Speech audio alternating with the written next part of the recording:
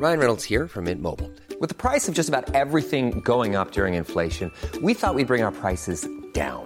So to help us, we brought in a reverse auctioneer, which is apparently a thing.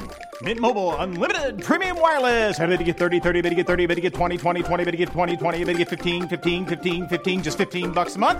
Sold! Give it a try at mintmobile.com/switch. $45 up front for 3 months plus taxes and fees. Promo rate for new customers for limited time. Unlimited more than 40 gigabytes per month. Slows full terms at mintmobile.com. Quality sleep is essential. That's why the Sleep Number Smart Bed is designed for your ever-evolving sleep needs. Need a bed that's firmer or softer on either side? Helps you sleep at a comfortable temperature? Sleep Number Smart Beds let you individualize your comfort, so you sleep better together. J.D. Power ranks Sleep Number number 1 in customer satisfaction with mattresses purchased in-store. And now, save 50% on the Sleep Number Limited Edition Smart Bed for a limited time. For J.D. Power 2023 award information, visit jdpower.com/awards. Only at a Sleep Number store or sleepnumber.com.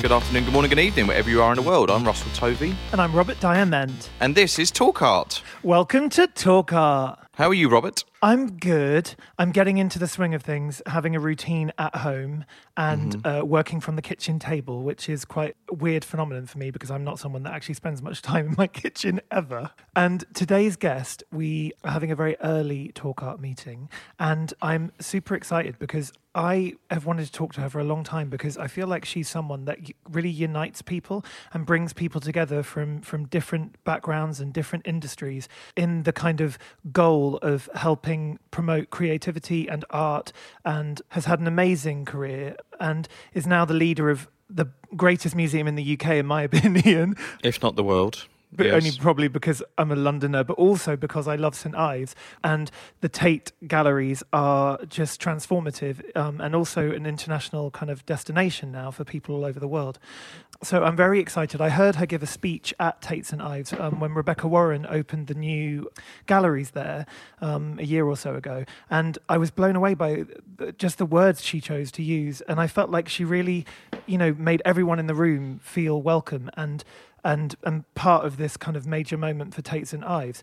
And I'm really excited to speak to her. So we would like to welcome to Talk Art, Maria Balshaw.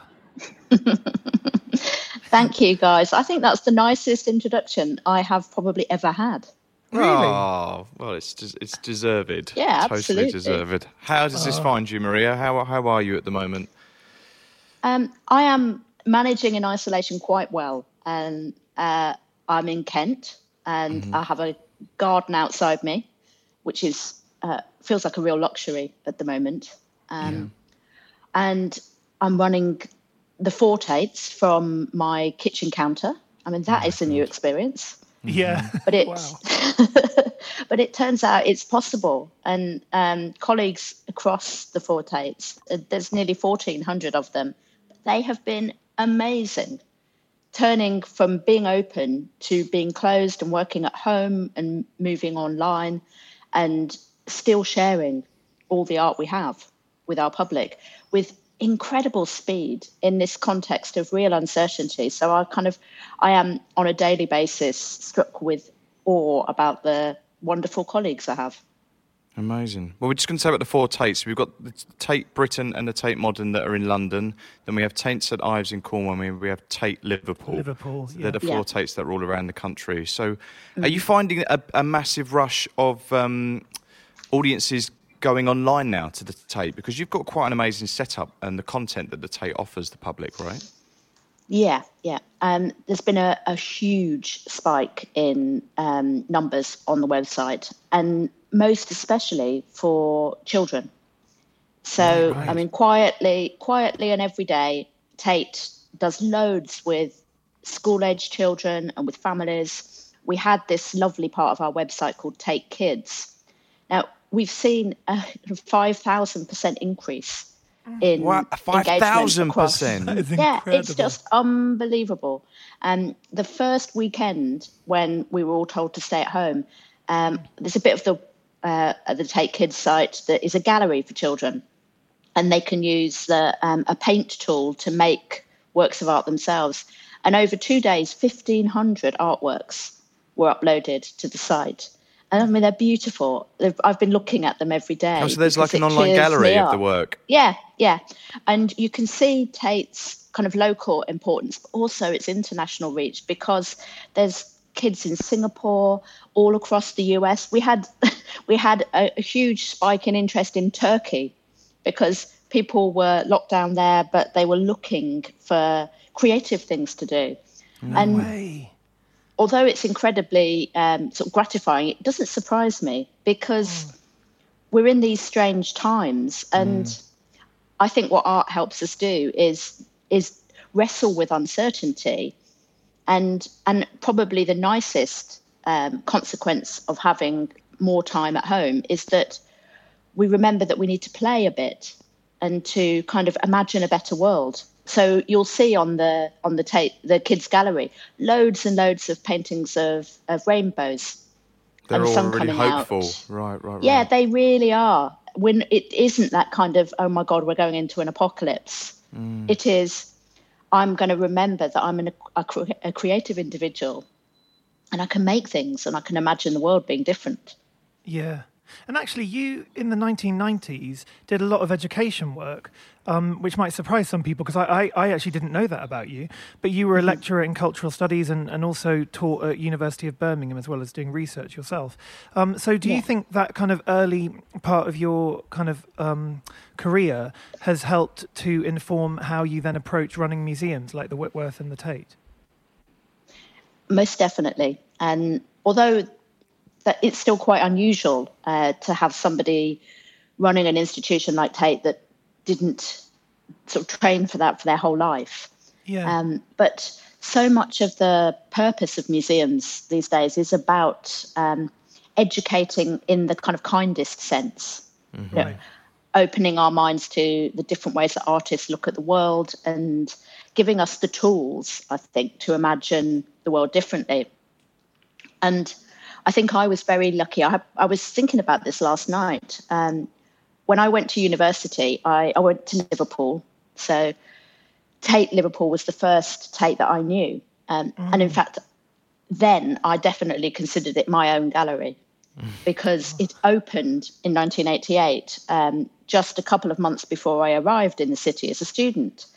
And I'd grown up in Northampton, and there were no galleries there. There was an old museum, but there were no contemporary galleries. So I'd gone to Birmingham and I'd gone to London to try and find art. So I arrive in Liverpool, and this amazing gallery is walking distance from my university. So that's where I first learned to look at art. And I'd signed up for a quite conventional English literature and language degree. And I really liked what you said earlier, Robert, about words, because I love words. And I think that's part of my early training in literature.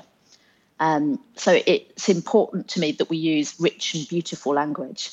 But the degree that I did was quite conventional, and I hadn't gone to university to be conventional. So in my first year, I discovered that there was this other program that was called Cultural and Communication Studies. So I swapped out of doing English language into that with my English literature bit, which was very good for me, because I really hated English language. And I have to say my grammar is still less than perfect, because I didn't stick with that side of my degree. But the cultural studies bit sort of immersed me in every kind of creativity. So we were taught anthropology, we were taught psychoanalysis, we were encouraged to look at films and music. I remember writing one of my final year essays on the Pet Shop Boys, and the collaboration that they'd made in videos with Derek Jarman.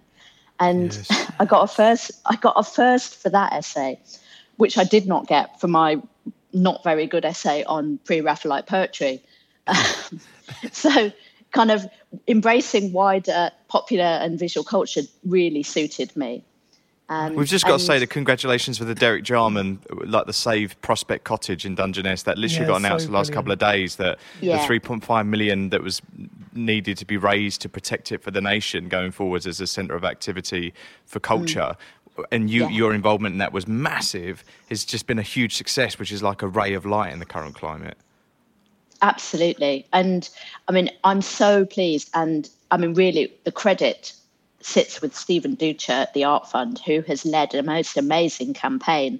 Yes. And what Tate will do is hold the materials that are so fragile that they need to be in our archive at Tate Britain. Mm-hmm. But also, it was a personal campaign for me because, as I watched Jarman's films when I was a teenager on Channel 4, and rather like Olivia Laing, the critic and writer, writes beautifully about Derek's work. And she's the same age as me, and I think both of us were 13 and were sneaking down after our parents had gone to bed to watch the films. Wow. And what those films gave then in the middle of the 1980s was the sense that life could be different from the kind of not very nice life we were experiencing as teenagers. Yeah. You know, my parents were lovely, but it was the middle of the Thatcher era, and it didn't feel very welcoming to creative young people. Mm-hmm. So Derek's been a lifelong inspiration for me, and I'm a gardener, and I love Dungeness. I mean, a bleak, shingly beach that goes on forever, that is my idea of heaven.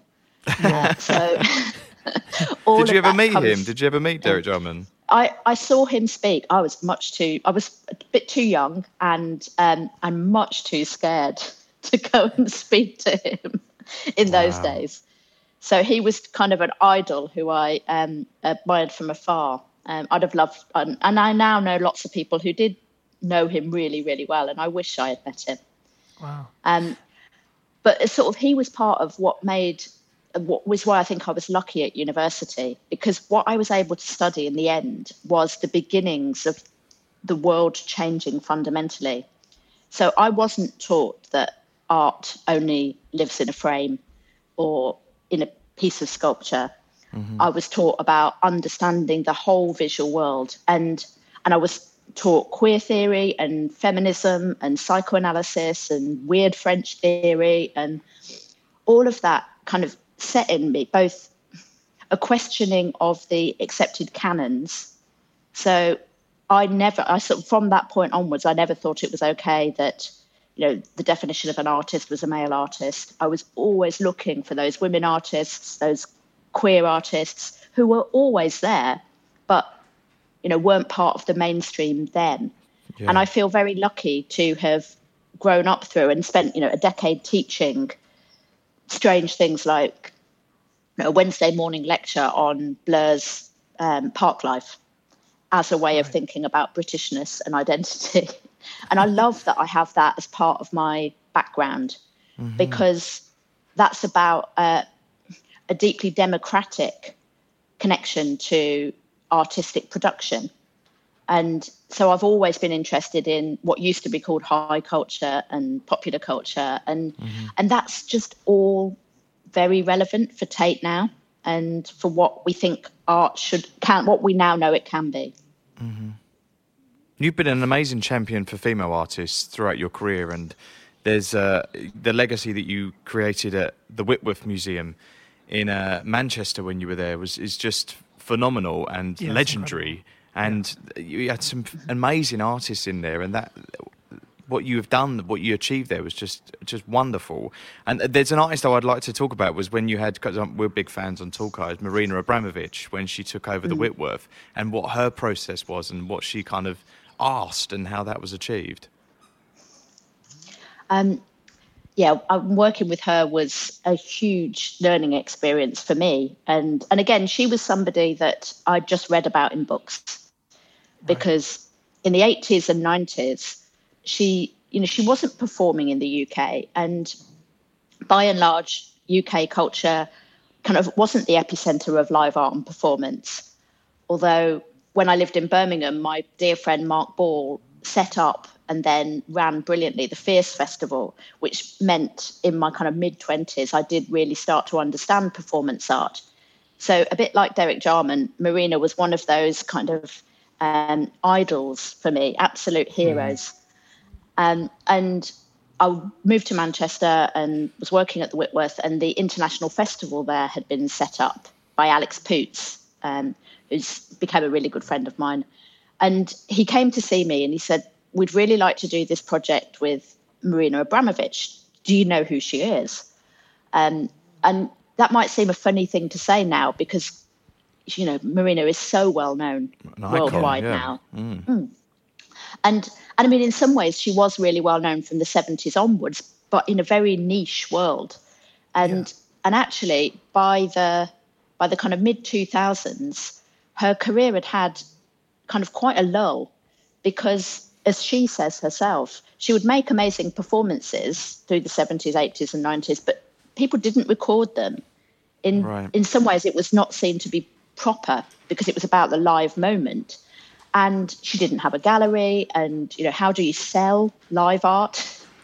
So I guess her reach was limited then, wasn't it? Yeah. Beyond whoever was in the room at that experience, Exactly. And she was very, very well known within the live art and performance world and within the kind of narrowness of the art world. But she wasn't known in the global way that she is now. So Alex says, do you know her? I'm going, oh, my God. Like, I spent months and months reading about this work and looking at photographs of it in earnest kind of art magazines. And the idea that I could meet her was just so exciting. So Alex kind of, he set up, she came to visit. It was one of those very bizarre days because I was raising my kids at the same time as working at the Whitworth.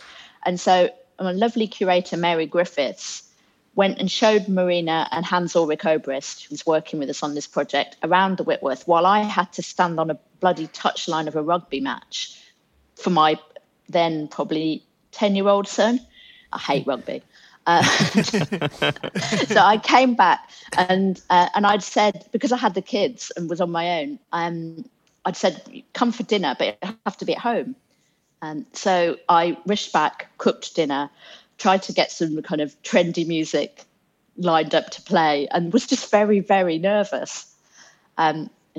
Marina arrives with Alex and Hans-Ulrich. We all kind of talk. And I said, so what do you think about the gallery? What do you want to do? And she said, we cannot talk about it yet. You have to have had a glass of wine first. I think that's a good way forward, Yeah. So I'm thinking, what on earth? What on earth is she going to ask me? And I remember very vividly, we sat down and we had Tumani Diabati's Mande Variation, so lovely kora music on playing. And she said, okay, now is the right moment. And so what do you want to do? And she said, it's what I want to undo. I said, okay. And she said, you have 11 rooms in the gallery, 11 gallery spaces. She said, I would like to take all of the art out.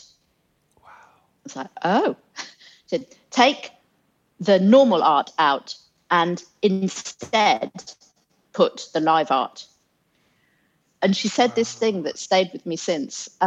She said, the thing is, live art is always the thing that gets used for the opening and then it disappears. Right. And she said, now we put the live art in the center of the canon, the center of the museum. And I could see Alex and Hans-Ulrich looking really, really tense. And if you imagine, I mean, galleries are supposed to hang works of art. Yeah. And, that's our purpose. And I didn't even know whether if we took all the art out that it would fit in the stores. Right, but I thought, this is Marina Abramovic asking me. And so I just kind of calmly nodded and said, okay, yes. And and then I said, maybe have to go and ask some of the team about how we do it, but yes. Logistics, And then Marina looked really startled. And much later on, she said to me, you know that day when you said yes to the whole museum?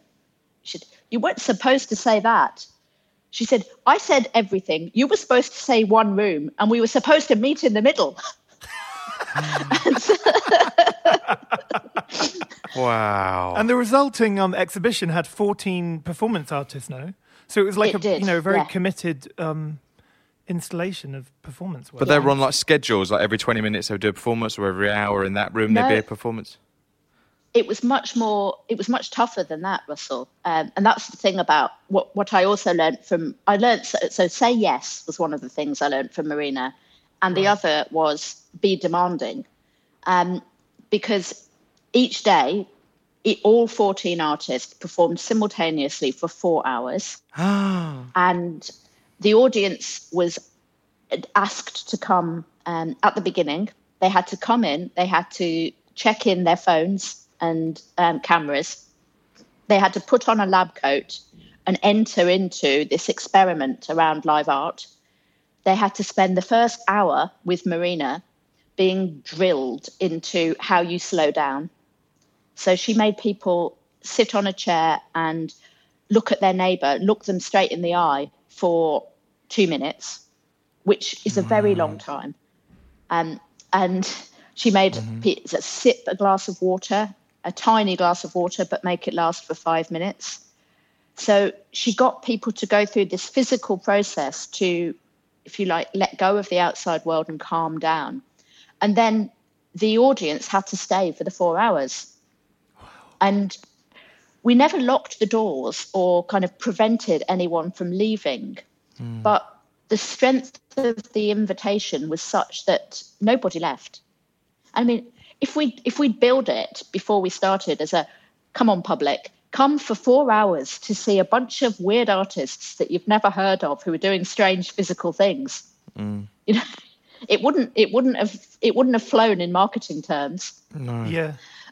But what happened was that people got so intrigued about the proposition that we were sold out for 18 days. That the festival was 18 days long. So every day. And there were 4 hour slots you'd book for. They'd be in. Right. And that was part of the amazing. international festival, wasn't it? The Manchester Festival. It was, yeah. Yeah, amazing. She seems like the perfect artist for today's climate, like slowing down. We're all being forced to slow down, and she was forcing everyone at that point to slow down. Yeah, totally. Yeah. And actually, moving forward, there was a show I think you were the director of the Tate at this time, that was one of the best shows I think I've pretty much seen at the Tate, which was Anne Imhoff's performance installation. And I got invited by Sadie Coles, and she took me, and she luckily had a spare ticket, and I went with her. And, you know, I will never forget the impact that had on me. And I'd seen her 2017 Venice installation, which was amazing. And at the time I was like blown away by it. But the one at the Tate was just so immersive and so kind of, I don't know, it just went on for hours. And it was one of the first times I've done that, where you've actually spent that kind of long time. What was it like sort of doing that? Because it's a very like kind of underground aesthetic and quite subversive in many ways to sort of bring that to a mainstream audience. Yeah. I mean, the hairs on the back of my neck just prickled as you mentioned that, Robert, because I think it was one of my standout encounters of recent years. And I think, I mean, working on anything like that is incredibly demanding. So Catherine Woods and Akim, who lead and run the BMW Live programme, had to take such extraordinary risks in order to bring that together. And again, I think much of the best the art gets created when the artist is sort of pushing at the edge of their capabilities. And so Anne was directing the piece and working in a way that had sort of significantly stretched what she had done before. So the sort of elements were to do with it being in the tanks, because those spaces anyway are just full of kind of eerie wonderfulness.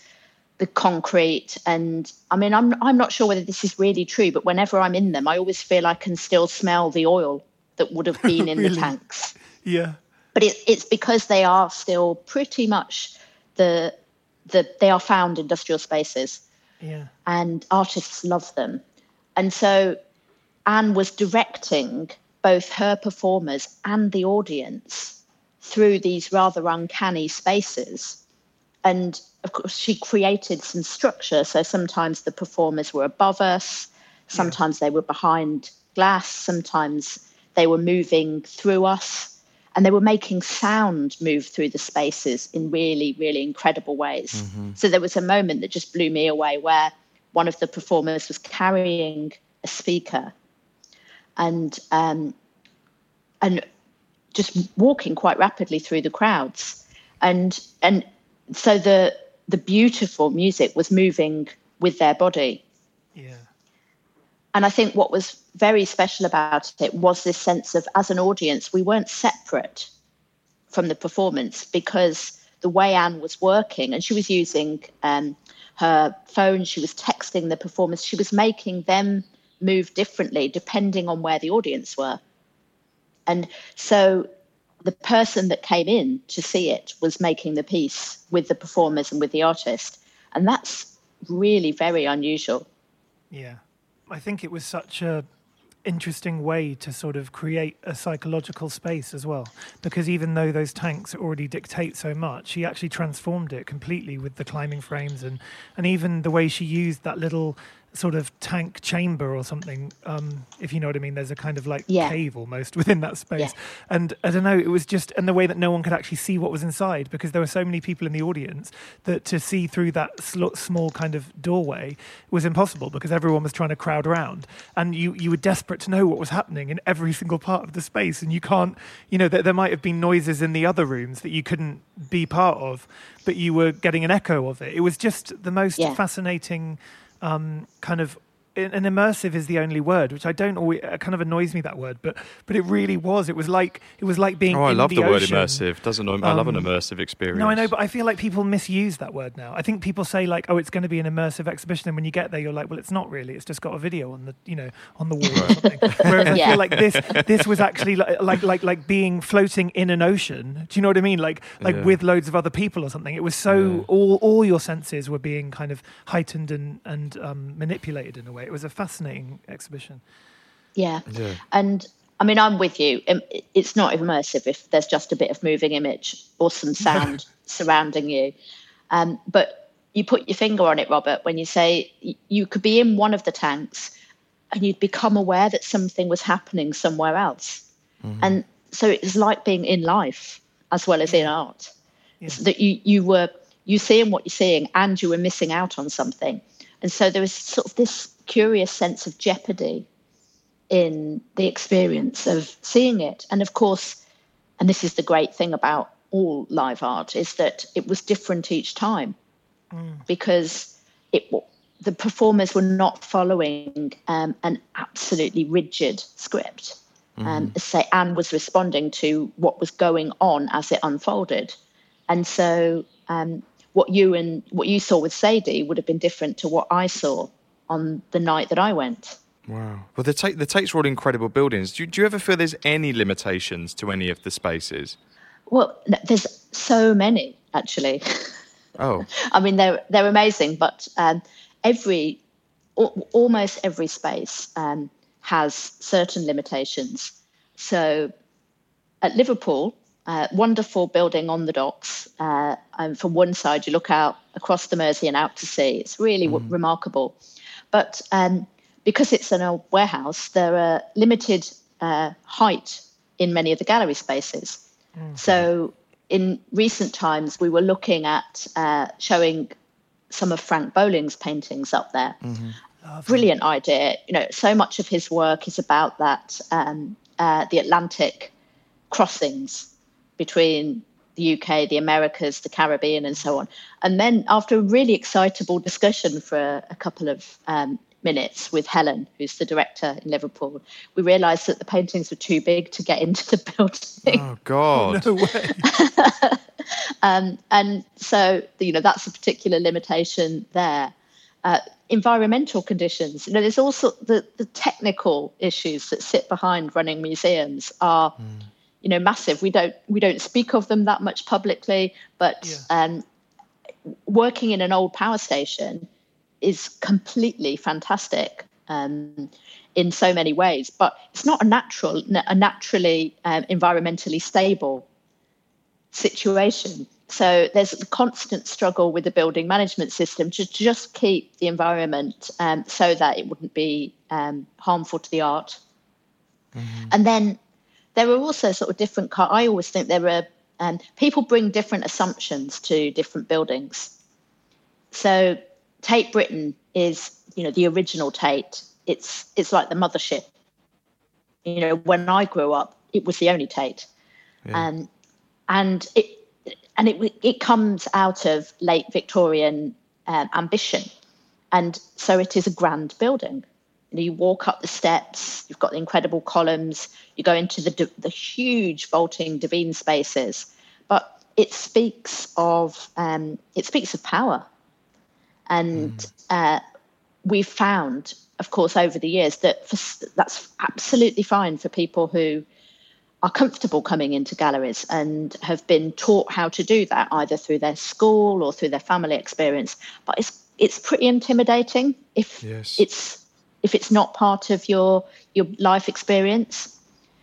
So you'll know, Russell, that we've been over the last 6 months doing a project with Steve McQueen called Year 3, mm-hmm. which photographed all the 7 and 8 year olds across London and brought their school photographs into the Devines Gallery. And the thinking behind that with Steve was really about how could you make that grand building part of the life of a 7 or 8 year old, whoever they are in London.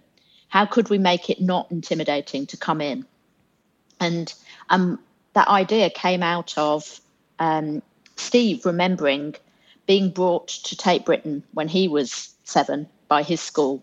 And he says he still remembers running up the stairs, kind of looking up, which is what you see children do as you cross the threshold. Am I allowed in here? And he said what he found when he got there were drawings and paintings. And he used to draw at home. And he said he remembers thinking, oh, I'm allowed to do that. Oh, that's good. Yeah. Amazing. And you think, so we started to think about how important it was that we made sure that generations of children growing up in London now understand that they're allowed to be artists if that's what they want to be, or they're allowed to be whoever they want to be. Or they're allowed in these spaces. But also, if you see yourself up on the walls in an art gallery, it makes you feel like you belong anyway because you're seeing yourself represented. You're seeing yourself there. So, of course, you're welcome. If you're there on the wall, it must be your place. Yeah, totally. No doubt about it, because those children have become part of the national story of art. Yeah.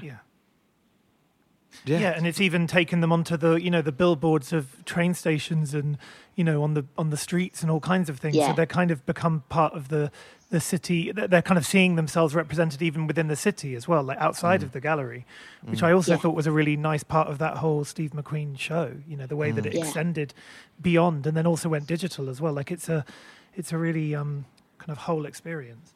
And it's interesting, that idea of representation as well, because I think it's like that memory that McQueen's talking about is almost kind of a conscious memory, but also a subconscious thing that you then take away with you for the whole of your life. It's like these are impressions that are lasting.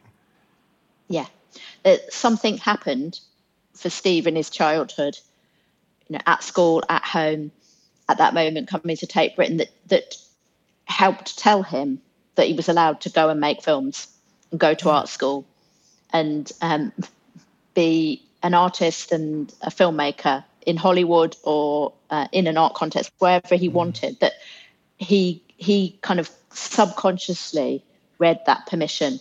He received heard that permission from the world. Yeah.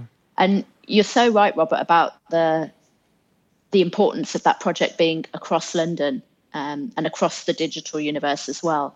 There were school photographs all the way along the length of Pimlico tube station. Huge billboards, because that's the closest station to Tate Britain. And one day I watched not just a couple of people, a large group of people let 3 trains go by because they were wanting to walk the length of the platform and look at the kids. And you just think, so we've kind of interrupted people's rushing across London and their slowed daily them commute. down. And that is so important. Yeah, we're on that as a theme, aren't we? Yeah, totally.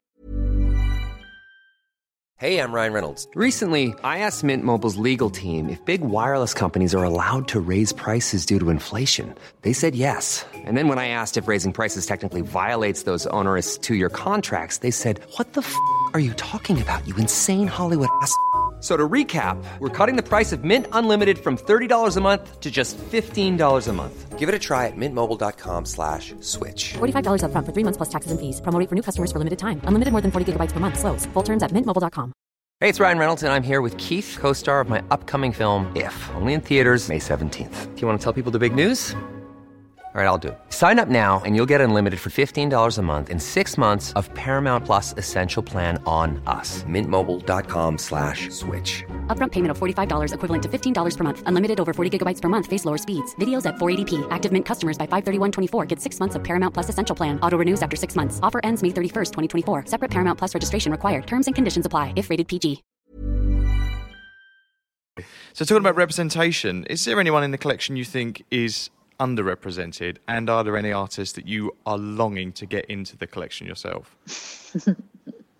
Well, there's been a lot of work over the last 10 years at least to rebalance the collection in terms of gender. Frances Morris, Anne Gallagher, colleagues who were at Tate before I arrived have been, doing really steadfast work to rebalance, because they and we inherited a collection and a canon that was, largely white men, and they're great artists, but alongside them there were always great artists who were women, who for historical and cultural reasons did not make their way into the collections. So, sterling work has been done in that respect. And that same kind of imbalance is even more acute for artists who are not white, and also for artists who worked in unconventional media. Right. So in the last few years, we've done a lot of work to reflect the incredible diversity and brilliance of Black British art from the 1980s and 90s. Mm-hmm. So I was really, really pleased that we were able to bring more work in by Sonia Boyce last year. Who's I love her work. And she's representing England, Great Britain at Venice next year. Yes, she is. And last year we get a little fund that we're able to spend in the early morning of the Frieze Art Fair. To make sure that some of that work comes into public collections and has a public benefit. And one of Sonia's pieces, that extraordinary installation of photographs where people are trying on Afro wigs, was brought into the collection. And that meant a huge amount to me, because I'd seen the original performance when I was a student. And it was done at Corner House in Manchester in, I think, 1994. And the really amazing thing was when I looked at the photographs, some of the technicians who had participated in the project, art handlers, the women and men who help install exhibitions, they still work in Manchester, and they'd worked for me at the Whitworth. And it's like, so I was seeing them when they were kind of in their early 20s. It was really lovely. But having known Sonia's work since the early 90s, to bring a very big and important installation by her into the collection felt very, very important. I think one of the areas that we're looking at a lot at the moment, Russell, is actually not the contemporary, because, of course, from my academic background, I've always been interested in the past as well as the present. Mm-hmm. And Tate's responsible for 500 years of British art, as well as the 20th and 21st century in international art. So there's more we need to do to represent the early women artists, so 18th century women artists. Mm-hmm. We need to do more in the 19th century. And that will be slow because there's not a huge amount of work. But the kind of excitement that curators have when a work does become available, and when we're able to correct some of that kind of historical imbalance is massive. Yeah. So last year, when it was marking the 100 years of being able to vote for some women, we were able to bring in some of Emmeline Pankhurst's watercolours. And that was just fantastic. Where had they been? How did you find them? Was the family looking after them all? They were. It was exactly that, Russell. They had a small body of her work still within the family, and understandably hadn't wanted to let that go. But with it being the 100th anniversary of suffrage, and because it was Tate, they came to us and we had a discussion, and they decided they were willing to let a small number of the watercolours come into the national collection. And moments like that are just so important. Are they political? Is they infused with that sort of energy, or are they, because of who she was, are they just works that she made by her? I mean, she was an artist before she was an activist, and worked as an artist her whole life. So they are they're rather delicate, beautifully drafted, largely domestic paintings, quite small, but they document her milieu. So the people that she knew and worked with, and also she did a lot of painting of the other women that she saw in the world. She did a number of tours around the country documenting women's labour. So there's that's one of the works captures that, women at work. Wow, amazing. So how is life now for the Tate? I mean, what is? I mean, for every gallery around the world now that's closing or on a pause, and how do you project this time now when it's unprecedented? How to project into the future of where we're going to go?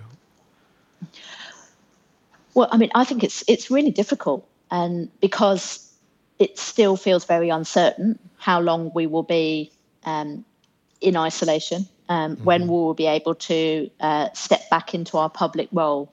But on the one hand, we're working with kind of vigor and optimism to make the most of our digital content. So this week we've just launched tours of the Warhol show and the Beardsley show, led by the curators, which we were able to film them at speed in the last couple of days before we closed down.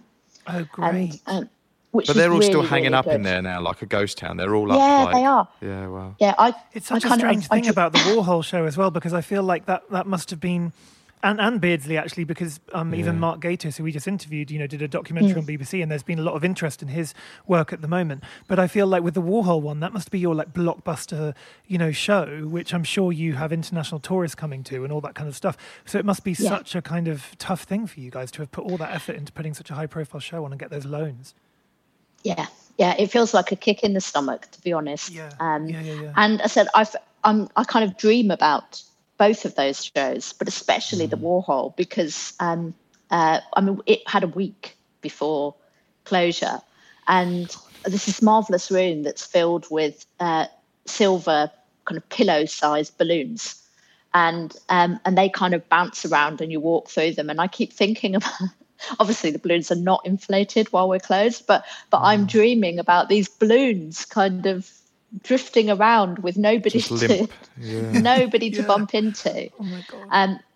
But Gregor and Fintan, who were the two curators that worked on that show, so worked with our digital colleagues to capture a tour of it just before we closed. The BBC were able to get in and film it. As you said, Mark Gatiss did that wonderful documentary on Beardsley.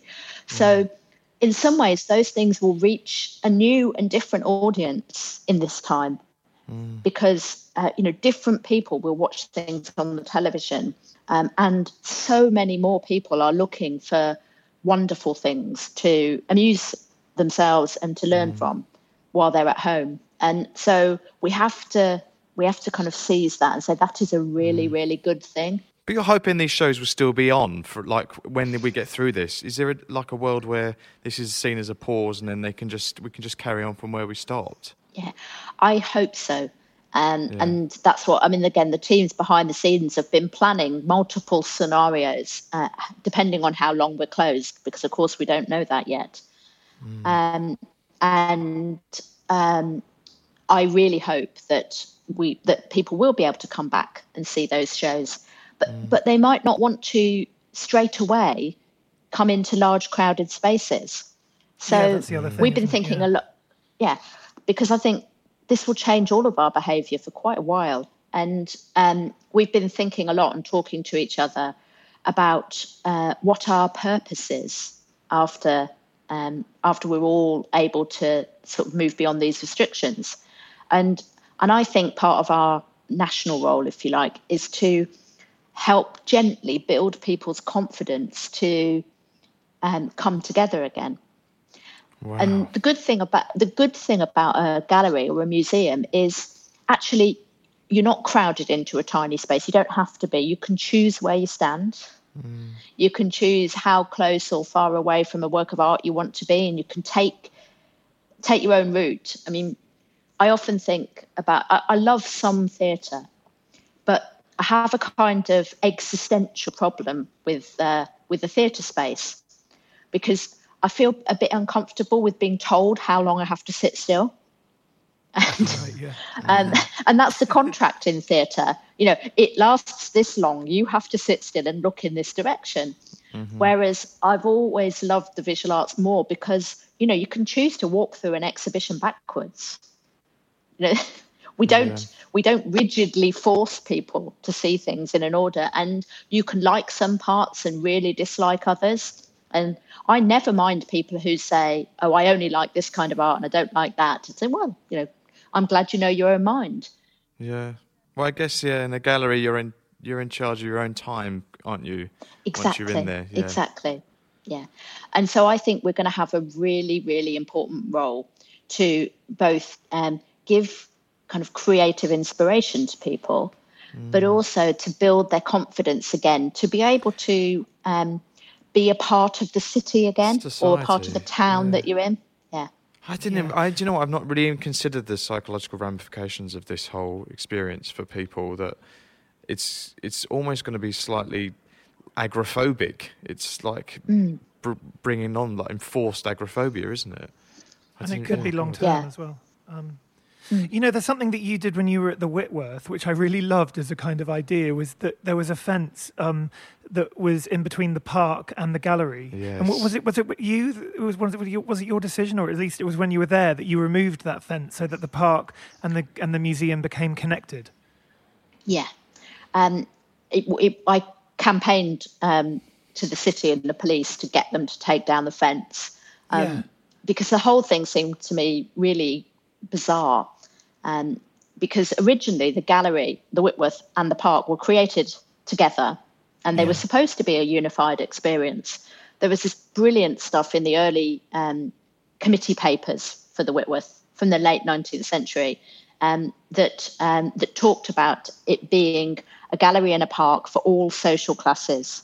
And this fantastic phrase that we used again and again talking about the Whitworth's purpose was that the gallery was to be for the perpetual gratification of the people of Manchester. You think, well, you know, that's quite a good founding statement. Amazing, But in the kind of 90s and through the sort of that part of Manchester was hit quite hard in terms of post-industrial recession, and the park had been rather unloved and forgotten. And for reasons that nobody could properly explain to me, this very high fence had been erected around the gallery, cutting it off from the park. And as I said, you know, we stored the collection at the Whitworth, but there had been no evidence in the 125 years that the gallery was there that marauding hordes were going to come from the park and try and steal the collection. But it gave such a bad message to people. It really did say, go away, we don't want you here at this gallery. So it took quite a lot of persuading, particularly with the police. But I knew that we wouldn't be able to develop the Whitworth, and we wouldn't be able to be properly engaged with our public unless we took this fence down.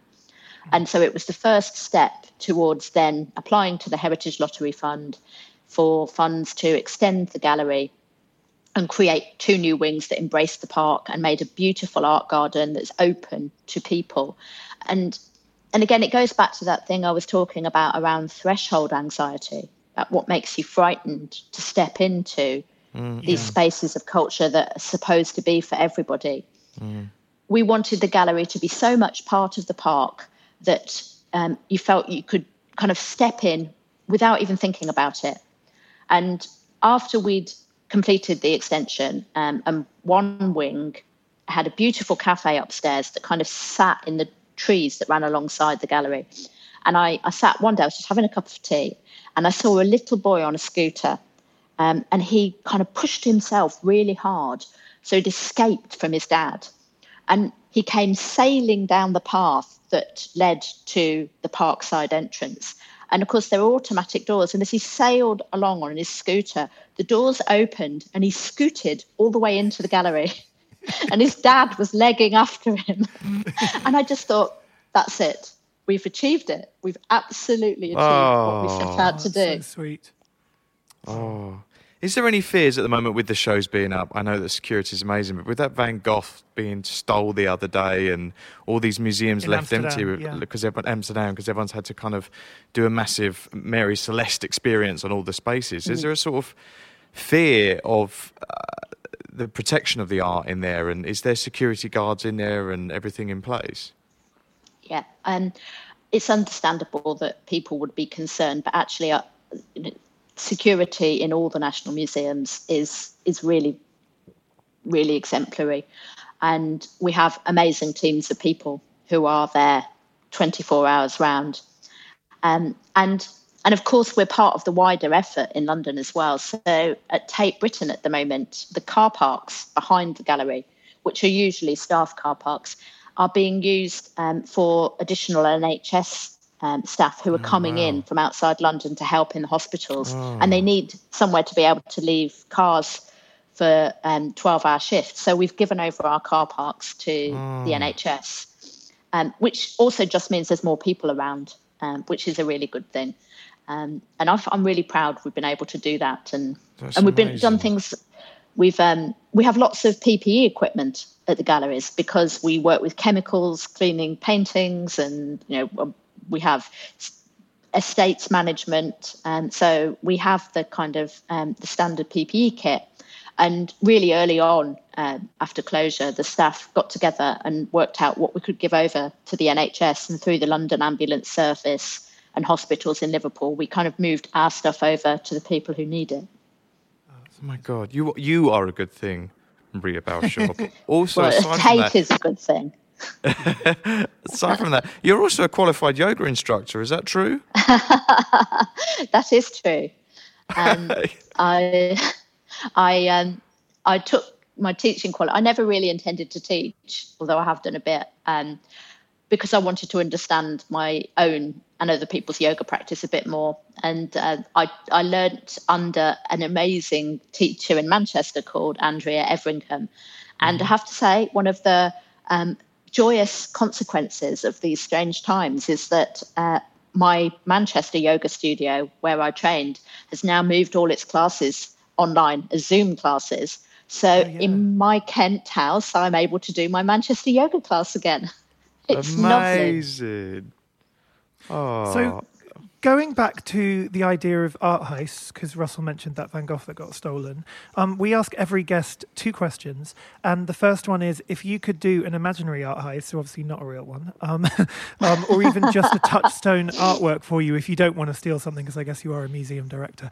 But but if you have a touchstone artwork that really means something to you, what is that?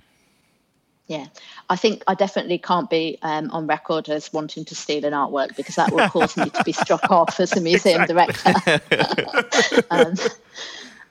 But there is definitely a touchstone artwork. And, I was lucky that I was able to work at the Whitworth with Cornelia Parker, Connie, as I know her, because she was one of my great heroes. And her work, Cold Dark Matter, which is the exploded shed and all its contents suspended in the air. That's in Tate's collection, which gives me great joy. But I saw it's currently in storage, isn't it? It is in storage at the moment. Yes. It's quite a lot of storage. The boxes are the cases are really beautiful. It's suspended by being hung on wires that hang from a kind of matrix above it, and all the objects are attached to these wires. And so when it arrived from Tate to the Whitworth, it's these very, very long crates, and each wire is lain down horizontally in a foam surround so that the objects attached are all kind of cushioned in layers down these crates. So you unpack it kind of strand by strand and gradually install it hanging from the frame above. But I saw that work when she first made it at Chisenhale in London. And I still remember a friend of mine said, I've heard this is like weird thing that's like an exploded room. I think we should go and see it. And so we went off on a Saturday, and I didn't know who the artist was. I didn't know what I was really going to see. But when I walked in, I sort of remember this kind of thrill that was, oh my God, art doesn't have to belong in a frame. And I've still, much later on, Connie told me that she'd gone to art school and started in painting and realised she wasn't very good at painting, didn't like it very much. And so she transferred to sculpture in the second year. And then she said she's very self-deprecating. She said, that's why I make the kind of sculptures that I do, because I missed the first year. I didn't know how to make the normal stuff. Amazing. I mean, what is the uninstall for that? To install and uninstall, how long does that take? A few days, surely? Yes, yeah. I mean, at the Whitworth, it took us 2 days to install and slightly longer to deinstall, because it takes longer to put things carefully back into the crates. And is there any plan for that to come back? I mean, how long do you have ideas in your head when things go into storage, how long they stay in storage, or is it just like, how does that work in like computing it all? Yeah, well, we have a very, very good collections management database that keeps a track on where everything is and how long it's been in store. And some things need to go and have, people get often very upset about the works in storage, why are they not on show? But things like those beautiful drawings in the Beardsley show, if they were on show all the time, they would fade. And then they wouldn't be any good to us. Future generations would miss out. So works on paper, delicate watercolours, have quite limited time spans that they're able to be out before they have to have. I always think of them going back to sleep in their box in the dark. Yeah, totally. So we keep an eye on that so that we don't do any damage to the artworks. But then things like Cold Dark Matter are in great demand. So people might say, why is that not on show in Tate? Well, in 2014, the answer was because it's on show at the Whitworth in Manchester, because Tate lends about 1,500 works a year go out across the nation and across the world. So Connie had a show in Sydney quite recently. So, we lend to Sydney. They have works by her in Australia. They might lend those to other parts of the world. Things are moving around all the time. So sometimes they're not present in our Tate Britain rooms, but they'll be in Budapest or they'll be in Beijing. And that's I always think that's a really great thing, because it's about sharing this artistic creativity globally. The world, but the simple answer to when will Cold Dark Matter be up again is we're looking at it because Alex Farquharson, the director at Tate Britain, and his team are going to be rehanging all of the British collection, the whole 500 years through 2021. I mean, the timescales might shift a bit now because of what we're living through, but 2021 into 22, rehang of the British collection. And so lots of things that haven't been on show for a while will come back out. Cold dark matter is always a tricky one. People adore it, but it does take up a whole room, and quite a large room. Yes, huge, yeah. The other question we ask everyone is, what is your favourite colour and why? Oh, green. And You like a lot of colour, don't you? You're known for like wearing bright colours and fabrics and... Yeah, clashing patterns and all of that. Green was an easy answer, and it's not related to my kind of visual arts career. My dad trained as a horticulturalist. He did his degree at the horticulture college just near where I live now in Kent, which was part of the University of London then. And so I grew up with plants around me. And I kind of understood how things grew and why you would want to grow them without even thinking about it. So spring, my favourite season, the shooting green of the natural world around me at the moment just lifts my heart. But clashing colours also kind of really work for me. One of my great friends is the fashion designer Duro Oluwu, whose clothes I often wear. And he is Nigerian British and brings together those different traditions. So you get Liberty print alongside African pattern. And he once said to me, "Maria, if in doubt, clash." I have always tried to live by that mantra. Didn't you also have your wedding dress designed by Vivienne Westwood? Didn't that end up in a gallery show somewhere? Yeah. I got married in a very outrageous Vivienne Westwood dress, which was a sample. I so badly wanted this dress. It's beautiful pale blue fake jacquard pattern with a asymmetric kind of punk bustle on the back. It was much, I absolutely could not afford it. And I tried it on in the shop, and it was a sample. And the lady went away to find out how much it would cost to have it made. And I was with my friend Helen, and we were just falling about with giggles in the change room going, "I'm never going to be able to afford this."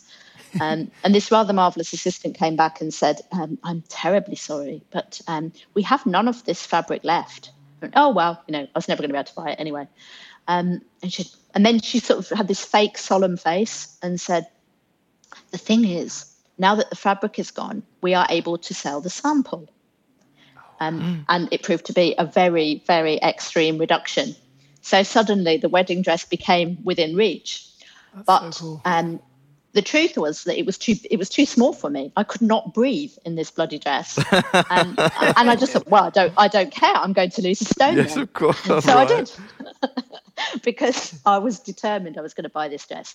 And as with so much of Vivienne's work, the tailoring and the structure of it is amazing, and she'd taken inspiration from 18th century dresses.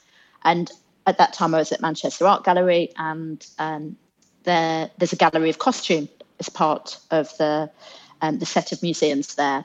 So Miles, the curator of costume, said, "Well, look, I've got this 18th century dress that Vivienne has used for inspiration. So can you lend us your dress so that we can make a show of the two things together?" So that's what he did. Amazing. I love that. So the other question we ask everyone, which we did in a minute because it's a Brucey bonus, is, Rob? If you could encourage, or have you rediscovered, a hidden talent in lockdown? Well, I would encourage vegetable growing. And it's not so much that I've discovered a hidden talent. I've always grown vegetables, but during normal life, I don't have time to raise things from seed. And, you need warmth to get chilies and tomatoes and aubergines going early enough in the season that they'll then grow properly. But because I'm at home and I've got the heating on and in the kitchen, I've got tomato and chili and aubergine seeds, little plants all around me at the moment. So even if the lockdown goes on for a really long time, we're not going to be hungry in this part of the world. In fact, I think I'll have enough to have a little vegetable box scheme with my neighbours. So I would say to people, scatter some tomato seeds and see what happens. Wonderful. Oh, we love you, Thank Maria. you so much. It's so great to spend the time with I love you too. You asked very nice questions. Thank you. Oh, good. No, of course. For everything we was talking about in today's episode, please look at our Instagram at TalkArt. And you're on Instagram as well, aren't you, Maria? I am, yes. What is your handle? Do you know, I'm 50 years old. I can't remember my handle. We're going to link to you anyway. I think it's I'm sure it's Maria Balshaw. I rarely and the deviate Tates, all the from Tates, my obviously. Basic name. Yeah, you're across Tate all the is Tates. Definitely on Instagram. Yeah. Yes. Awesome. Well, thank you so much, Maria. Thank you It's so been much, great. Maria. And we'll be back very Thank soon. you. Thanks Cheers, for listening. Bye. Bye. You've been listening to Talk Art with Robert Diament and Russell Tovey. Follow us on Instagram at Talk Art, where you can view images of all artworks discussed in this episode. Subscribe to Talk Art at Apple Podcasts, Spotify, Acast, or wherever you get your podcasts. Mom deserves the best, and there's no better place to shop for Mother's Day than Whole Foods Market. They're your destination for unbeatable savings, from premium gifts to show-stopping flowers and irresistible desserts. Start by saving 33% with Prime on all body care and candles. Then get a 15-stem bunch of tulips for just $9.99 each with Prime. Round out Mom's menu with festive rosé, irresistible berry chantilly cake, and more special treats. Come celebrate Mother's Day at Whole Foods Market.